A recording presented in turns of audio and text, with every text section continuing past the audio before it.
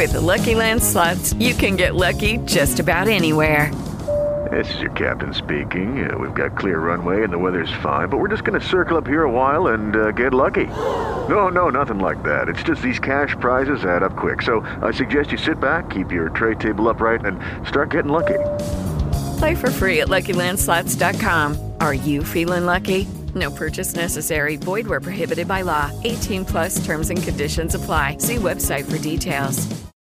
I want to talk to him. One of the great arts of conversation. Sounds charming. The only thing that sounds better is the radio. Well, I tune right in at midnight, attended to the radio waves. I hold my thoughts till they were just right. Always listen to the Bradley J. I was opening views with ears on the news. As they talked, I was focused so much. I called on the phone in my car in my home. Came out in control and in touch. Amid all the sound and the thoughts that surround. When they said speak up, I didn't balk. Ooh, J-Talk.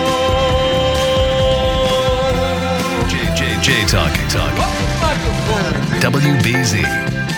You are J-Talking. We are live midnight to 5. And history fans and political fans, you rejoice. We have James Conroy here, author of Lincoln's White House, The People's House in Wartime. Thank you for coming in. Pleasure to be here. Thank you for having me. So I understand that it's a pretty crowded field when you write about Lincoln. And you actually cut through there and you won a major prize. So 2 questions there. Tell me about the prize and how did you manage to cut through the field?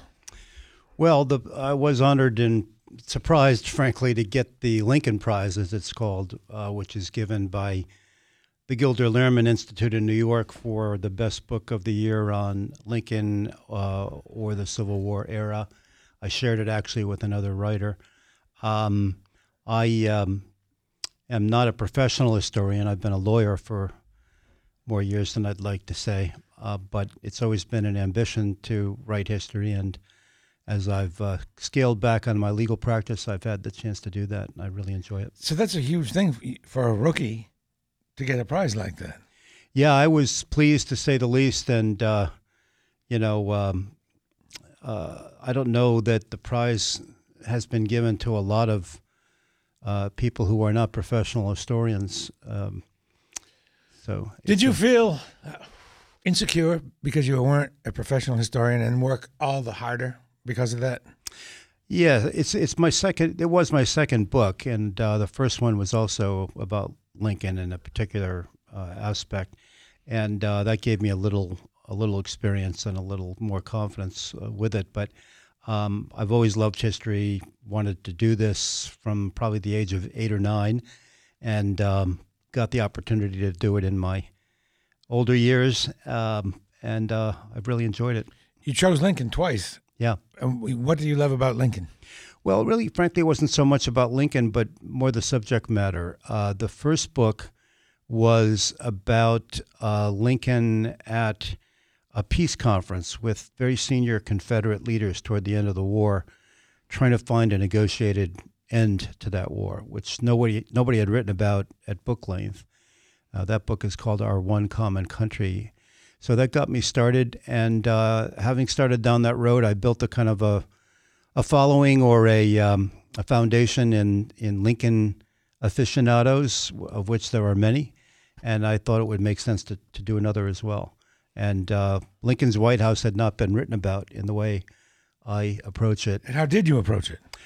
Well, everyone's written about the strategies and the military thinking and the political issues and slavery and the rest to the point of exhaustion, I think. And no one had written a book about the person in the White House and the other persons in the White House in Lincoln's time, and what their relationships were, what it was like to live there, to work there, to be entertained there, to do business there.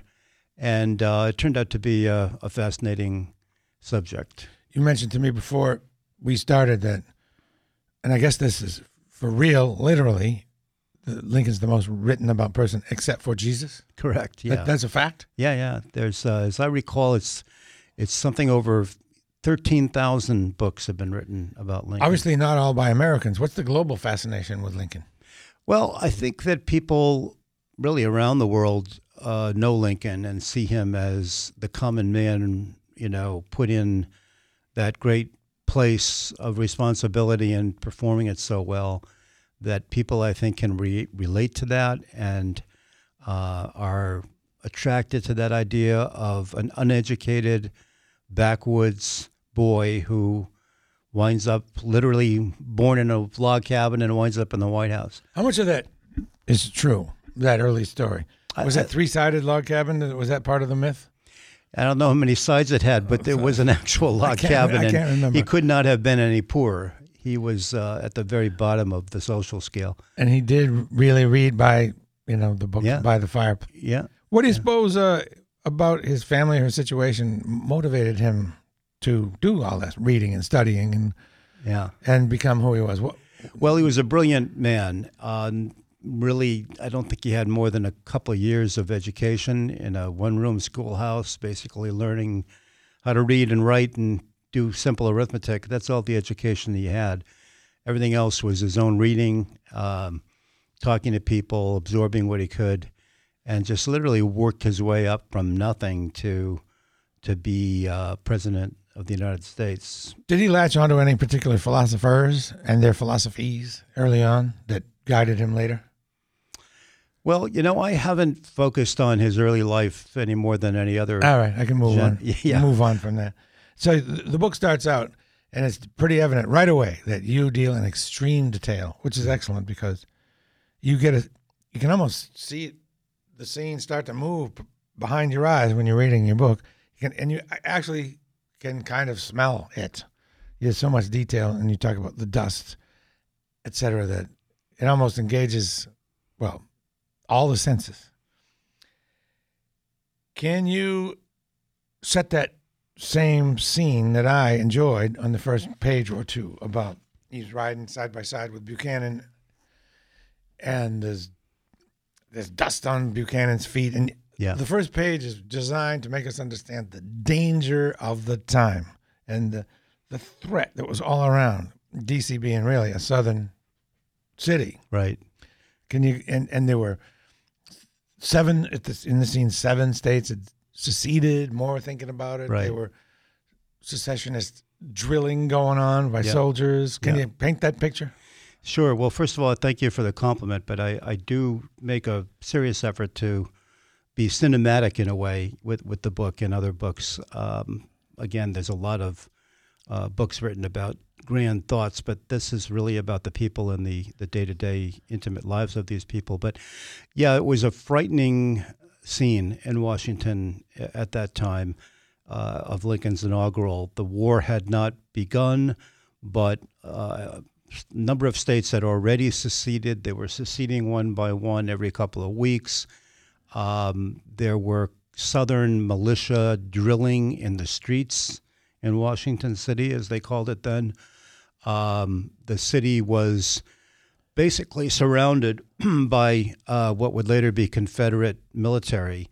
There were thousands of armed militia across the river in Virginia. There were other thousands in Maryland, which was a southern state. And there were only a few hundred soldiers of all kinds in Washington. Somebody said the Marine Band was the most combat-worthy unit in the city. Yeah, and they were way out in Indian country, to quote, far away from any ability to get anywhere quickly, not near a railroad or anything. Right. It was a very small army to start with, and most of it was out in the West fighting Indians, and no way to get to Washington in a matter of a week or two. So a very sobering situation in that regard, and that persisted really throughout the war because Washington was, and sometimes in some ways still is, a southern city, full of Southern sympathizers. I was amazed to see in my research that, as the book describes, that there were actually large numbers of paroled Confederate soldiers kind of wandering through the city who had been captured and released with the promise of not fighting anymore, and came to Washington because they were looking for work or something to do. And you would just walk down the street in Washington and see these Confederate soldiers, in 3s and 4s and 5s, wandering around the streets. Were they in uniform, by the way? Yeah, yeah, because that's the only clothes they had. Exactly. Yeah, such as there were their uniforms. And there were also Confederate officers. There's a vignette about a Confederate officer invited to sit on the floor of the United States Senate as a courtesy in his Confederate uniform while they were debating some bill. So it's a bizarre situation fraught with danger. And there was no Secret Service in the White House. Total lack of security of any kind. No police until the very end of Lincoln's time in the White House. There was, when the war began, a military sentry, 2 military sentries pacing in front of the door, but they were more decorative than useful, as one of them said. They didn't stop anybody. They didn't question anybody. It was an open door. You could just go in, anyone off the street. Correct. Not only could you just walk in and sit down in the green room and write a letter if you wanted to, but you could also go upstairs to the office wing, which is where it was in those days. There was no West Wing then and no Oval Office. The president's office was upstairs in the residence. And people could just walk up there and wait in the lobby, wait in the waiting room, and might come back for a day or two until they could get in. But they would get in and see the president for 5 minutes in the middle of a civil war. Wow. With nothing to protect him from anybody. How long, you say that went on for how long? Till the end of the... Yeah, almost until the very end of the war. Finally, there was such an outcry among his friends and loved ones that this was crazy, and he was exposing himself recklessly.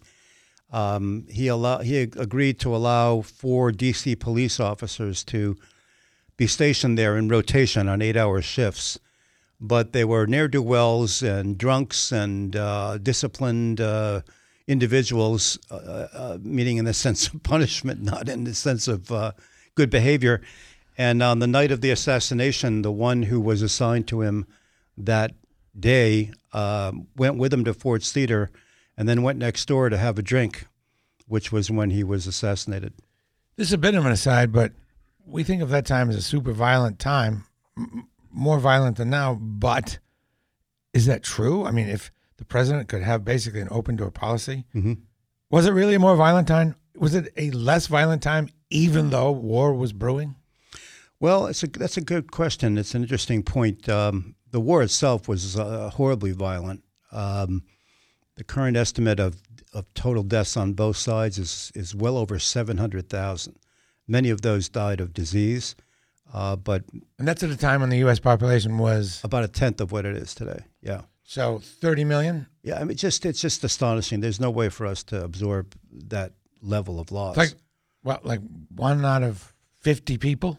Something in that range. I mean, they say there was not a village where, a favorite son wasn't dead. Everybody had death in their families. And so that was horribly violent. But there was not the street crime that there is today. And there was a sense of, I think...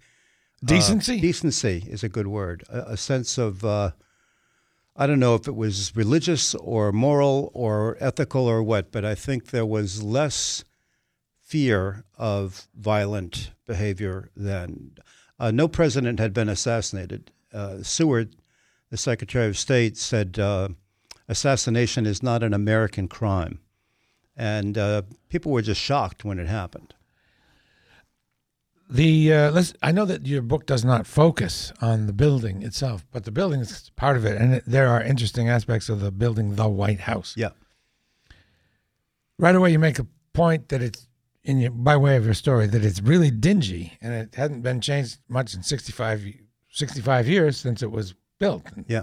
And can you paint that picture for us? Sure. Well, when the Lincolns moved in. One of Lincoln's 3 aides, he had exactly 3 staff people as president, all of them in their 20s, all from Illinois. One of them said that the White House had the ambiance of a third-class hotel. peeling wallpaper, greasy palm prints on the walls, bare rugs, faded curtains, truly a rundown. Nobody even bothered to dust. Right, a very low rent kind of place. And Mrs. Lincoln took it on herself to renovate. She was the first renovator. I believe, well, I would say that there were other, upgrades over the years, focused upgrades, but she was the first lady who actually renovated the White House top to bottom and made it an attractive, very well decorated place. And and Lincoln referred to the business wing, upstairs, as the shop. Correct. Can you describe that? Yeah. The downstairs, the first floor is very much like it is today, pretty much laid out the same way. The second floor was not. The sort of western 2/3 of the second floor was the family residence, where the Lincoln's bedrooms and their sort of living room, library, and the rest were. There were pocket doors that separated that from the office wing, which was the eastern third or so of the second floor. What's a pocket door? Well, you put your hands, the two doors meet together and you put your hands and you spread them out. You just take them out laterally. You move them out laterally so they kind of slide into the wall. Okay. And there was no lock on that door. So anybody who felt like it could just slide that door open and walk down the hall into the family quarters, and people did. Mrs. Lincoln would come out of the bedroom, and there's Johnny Schwartz from Cleveland walking down the hall. So, like he was going to buy the place. It's really pretty bizarre. But in the office wing itself, the president's office was there, and the three aides had their workspaces. And there was an anteroom and a waiting room and some other odds and ends. But I would tell you that the entire office wing for the President of the United States was smaller than the workspace in a substantial post office would be today. Three staff people and the President throughout the Civil War.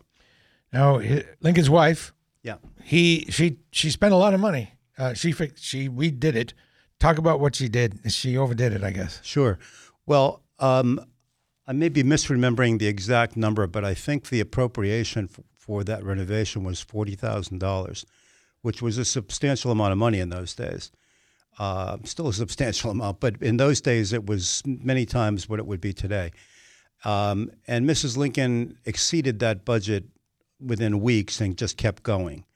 And what are some of the things she did? Yeah, well, when they moved in, there was about a dozen serviceable place settings in the dinner table that weren't chipped or mismatched. She had hundreds of pieces of china handmade in Europe and shipped over with American Eagle in the center, purple border, beautiful handmade china. And I imagine those are still around. Some of them are, yeah. I think they can be had for about $20,000 a piece if you're interested. But wouldn't they be in the White House? Well, some of them are, yeah. But collectors have them too. And it seems like no presidents entertained at all. They obviously didn't have state visits because they didn't take care of the place. Well, Lincoln did have some state visits, and I mean, you would think he'd be embarrassed to have, for instance... Sorry about the greasy hand marks. Yeah, right. The Prince Napoleon, who was the nephew of the Emperor Napoleon, came right after the Battle of Bull Run in 1861, and they had a dinner for him, and he wrote about it, which is in the book, and he says you walk right into the president's palace, as he calls it, as if you're entering a cafe, which he couldn't believe. And then he said the president had the bearing of a bootmaker, which he also couldn't believe. What does he mean by that? Just this kind of unsophisticated, country, casual. Big rough hands. Rough hands, no polished speech. You know, this is how Lincoln was. Daniel Day-Lewis knocks him out of the park in that movie, as from what I can read. Bad grammar, no polished manners, really. Very decent, very civil, very dignified in And his wise. way, and wise, but not polished in the least. Just a country lawyer in the old school sense. So I guess coming from the log cabin, a little dirt is not a problem for you, doesn't it? No, he actually had. With Lucky Land Slots, you can get lucky just about anywhere. Dearly beloved, we are gathered here today to... Has anyone seen the bride and groom? Sorry, we're here. We were getting lucky in the limo and we lost track of time. No, Lucky Land Casino, with cash prizes that add up quicker than a guest registry. In that case, I pronounce you lucky. Play for free at LuckyLandSlots.com. Daily bonuses are waiting. No purchase necessary. Void where prohibited by law. 18+. Terms and conditions apply. See website for details. Lived in a very nice house in Springfield, Illinois, which is still there, by the way. It's an interesting place to see. Very nice kind of upper middle class sort of lawyer's house. And his wife, Mrs. Lincoln, was very into that kind of thing and concerned about it. Better educated than him, more sophisticated than him. And she went about a major renovation and redecoration of the house. I need to let you know, if you just joined us, we're with James B. Conroy talking about his book, Lincoln's White House. And we've been focusing on the White House itself, which is not really what the book focuses on. It more focuses on the people, and we'll get to that. You mentioned Mary. We've talked about Mary. How did he come to marry her? Meet her, marry her? Why did he choose her? Well, that's a good question. He had a love of his life that didn't work out, who passed away at a young age, and just devastated him. He was introduced to her as a young man. She was, as I said, better educated, from a higher social class than him, politically connected, important family. And who knows for sure, but I think he was attracted to all of that, his way out of his origins and the rest. And she, a lot of people said he would not have been president without her, that she drove him and guided him and really made that possible for him. But she turned out to be, I guess there's never a good time to bring this up, I guess, not well. Correct. Most people have heard, I think, to some extent, about her mental imbalance, and whatever you may have heard is not only true, but unfortunately only part of the story. There's a terrific historian who has become a friend called Michael Burlingame, who wrote the definitive current biography of Lincoln, and he's done terrific research on Mary, which I rolled into my book with his cooperation. And she had all kinds of difficult mental issues, one of which was a mania for shopping. She would go into a ladies' shop and walk out with 20 pairs of kid gloves. She would buy necklaces and earrings and rings that she never wore. Just couldn't resist. Is that an illness? I think it's a kind of an illness, yeah.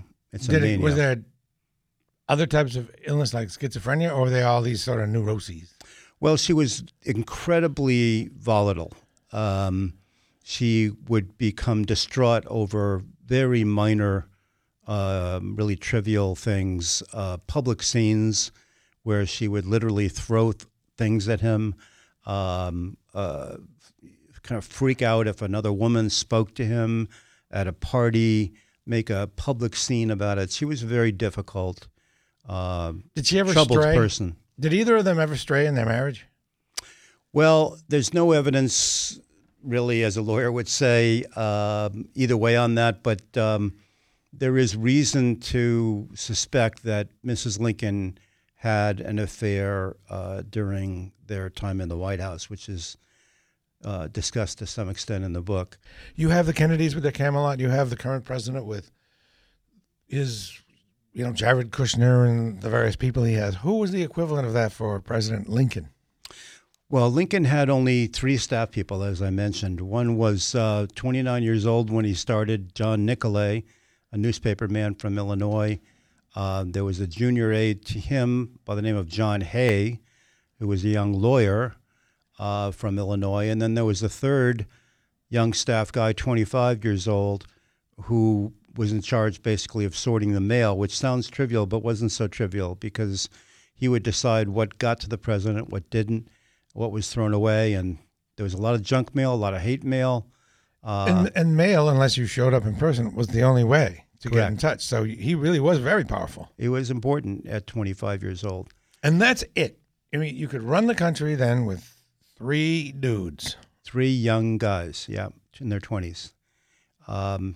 It's amazing. And I'm talking clerical, professional. There was no other staff for the president. They Talk did about everything. small government. Exactly. Wow. Yeah. I guess it's a good time to get into the personalities of Nicolay and Hay. Yeah. I mentioned to you when I met you that you're fortunate because photography is pretty common now, and there was a picture of John Hay. Yeah.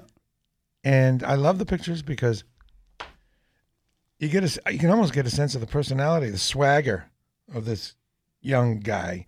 He's leaning against a louvered kind of door. The shutters on the White House, actually, yeah. And he's got this brimmed hat, but worn at a kind of jaunty angle. Mm-hmm. He seems, how would you describe it? Cocky. Yeah, I would say cocky, but in a very charming way.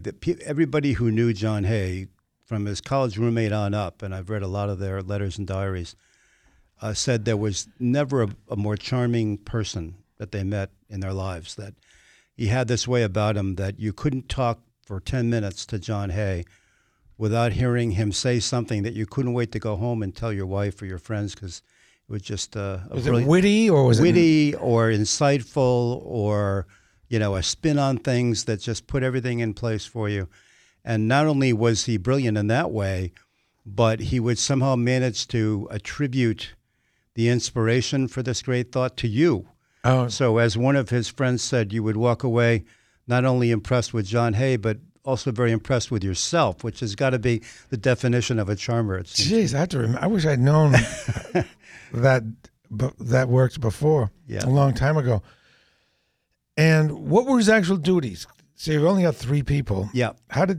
What did John Hay do? And by the way, how did he get the gig? Was he involved in the campaign or anything? Yeah, well, all 3 of them were really.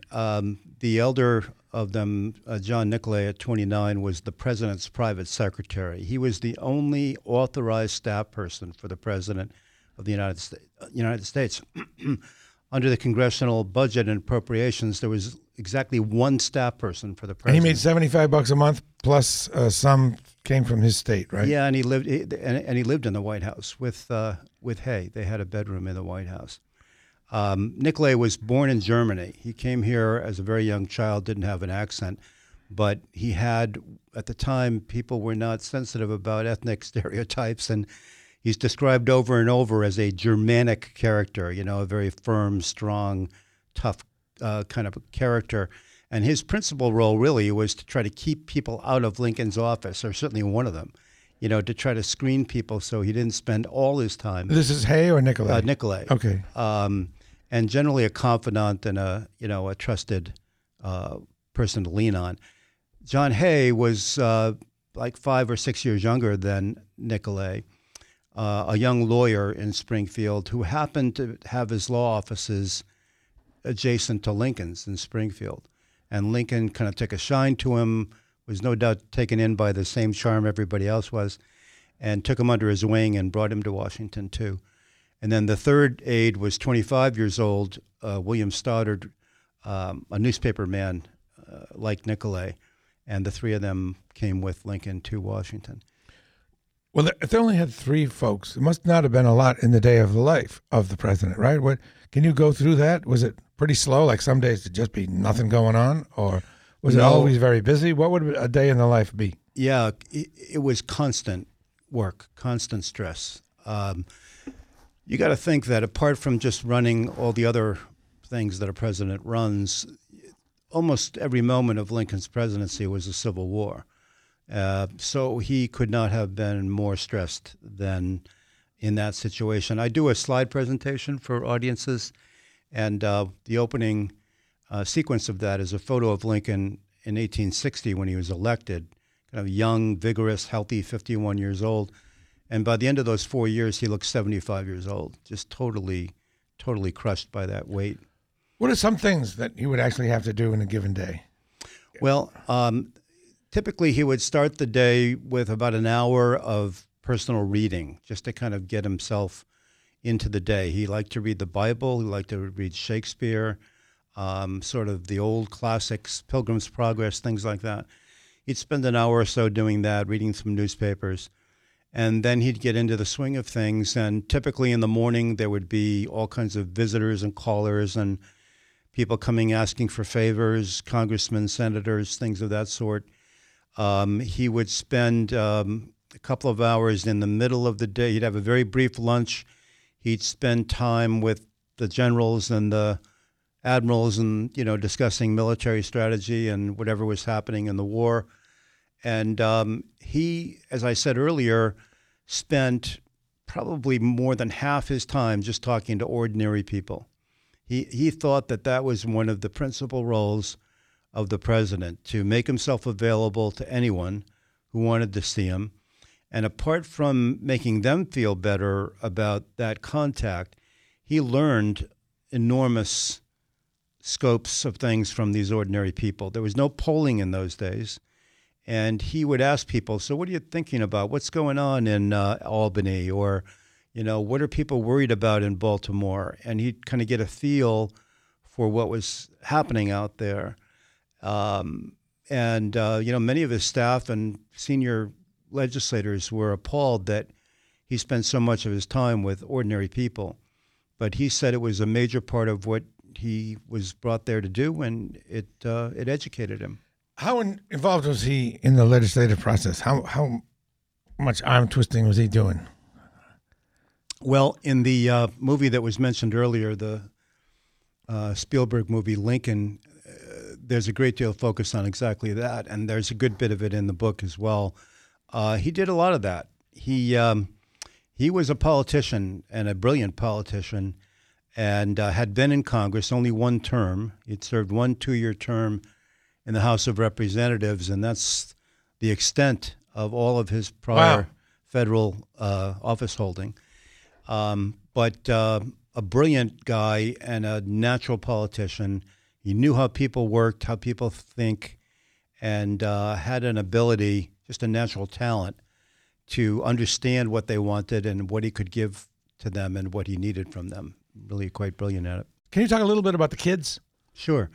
There were 2 young boys in the house. There was also an older boy or young man, Robert, who was actually at Harvard throughout Lincoln's presidency and only came by for vacations and such. But the 2 young boys, I believe Tad was around 8 when Lincoln was elected, and Willie was a couple of years older.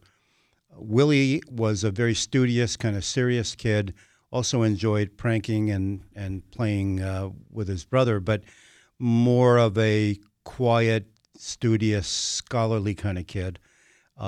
Tad was the opposite. John Hay talked about him sort of totally undisciplined, running around the White House at will, jumping into cabinet meetings with a beating drum, coming up with all sorts of pranks and tricks that entertained his father, but not necessarily everybody else. A lot about the boys in the book, actually. And Kate Chase. Yeah. She was a damsel who was very popular at the time. Kate Chase was the daughter of the Secretary of the Treasury, Salmon Chase. I think she was in her early 20s, 22, 23, sort of the belle of Washington at the time, and broke a lot of hearts, including John Hayes. John Hay described her at one time as only a little more lovely than any other woman, which I thought was a typical Hay remark. She married then a very wealthy senator from Rhode Island and rose even higher in the social ranks in Washington. So she was always kind of the great social figure at the White House. You mentioned John Hay, and he was very well spoken, and people loved to talk with him. But in general, at the time, people were much better with the English language, correct? It's amazing. You read letters from that time, and apart from the penmanship, which sometimes looks like a diploma, just flawless penmanship. Really well-written, careful letters at all levels that you come across, diaries, letters, and the rest. And, people were much more formal in those days. They referred to each other by, their last name. It'd be Mr. Jones or Mr. Smith. Even friends would call each other by that formality. And a very different culture in terms of how people respected each other and dealt with each other. It almost seems like they had more words at their command that our lexicon has shrunk down to where it's pretty boring, really, compared to, and they just seem to be able to turn a phrase better. Even kids, even uneducated kids like that were 19 and 20 in the battlefield. Correct. I think some of that had to do with schooling. Another major element of it was there's no TV, there's no radio, there's no internet. So what you did is you sat in the front room and you talked. And I think people learned how to converse and how to present themselves and speak better than we do. You don't focus on military much, but you do have a military story in the book. Yeah, there's one military story I enjoy because I think it reveals Lincoln's character. There was I believe it was a major, a relatively junior officer, who writes about going into the president's house and into Lincoln's office with a group of more senior officers, generals, who were discussing some important issue with Lincoln and Seward, as Secretary of State. And this young officer chimes in with an opinion, and Seward turned on him and said, when junior officers need to be heard from, we'll let you know, and kind of barked at him. And the young guy was just kind of subdued and crushed by that. And after a minute or two, when nobody noticed and they were engaged in something else, Lincoln got up from his seat and walked over to the end of the table where this young man was, put his hand around the back of his neck and just kind of squeezed him by the back of the neck and smiled at him, and then wandered back over to his seat. The officer said, "I have loved Lincoln from that day forward." I think that tells you a lot about the character of the President of the United States. The detail in this book, folks, is exquisite, and I don't know how you managed to get the detail, and I do believe you got it, but it must have taken some kind of work. Folks, just listen to this. As the presidential coach rattled down the cobblestones past the oddly mixed crowd lining Pennsylvania Avenue, Lincoln raised his hat to scattered applause. Buchanan looked at his shoes, and the wind blew in grit from the dirt cross streets. And you didn't just make that up. You have evidence that was really, wind was really blowing dirt across the cross street. Yeah, I think detail really brings stories to life. And if you read heavily in newspapers, diaries, letters, memoirs, you find nuggets, and they sort of leap out at you, and you can collect those and make almost a cinematic story out of it, which is what I try to do. And you're a local gentleman, correct? Yeah, I live in Hingham, Massachusetts, and have worked in Boston for 37 years. And you have another project, the Jefferson book. I have a kind of prequel to this book coming out roughly in August, called Jefferson's White House, which is set 65 years earlier, at a time when Washington really was a swamp, literal swamp, and very little else. And Jefferson was in that actual White House? Was it brand new, like a few years old, all shiny, bright? Yeah, John Adams had lived there for just a few months when Jefferson took over. He was the first president to spend his entire term in the White House. He must have liked it because he was such a dandy. He loved buildings and furniture and architecture, and spent a lot of time improving the White House and making it what it should be. It's going to be interesting to kind of compare Lincoln to Jefferson. They were opposite in a lot of way. Yeah, he very went different. shopping for fine red leather gloves and collected stuff like that, and that was exactly the opposite from Lincoln. Yeah, Jefferson was a born aristocrat, and Lincoln was born, in a cabin, and they could not have been much different as far as their temperaments and backgrounds went. But two of the great men of our country. All right, really appreciate you coming in. A lot of people wouldn't have come in. They would have said, it's too far. There's a storm coming. I'm not coming in. But you came in, and I appreciate it. We all appreciate it, don't we, folks? Oh, it's my pleasure. James B. Conroy, Lincoln's White House, the people's house in wartime. There you go. Another episode of the Jay Talkin' Podcast. Remember, you can always catch the show live every weeknight starting Sunday, midnight to 5 on WBZ, Boston's News Radio. You can subscribe to the podcast where you listen to podcasts and never miss an episode. And follow me on Twitter for show updates.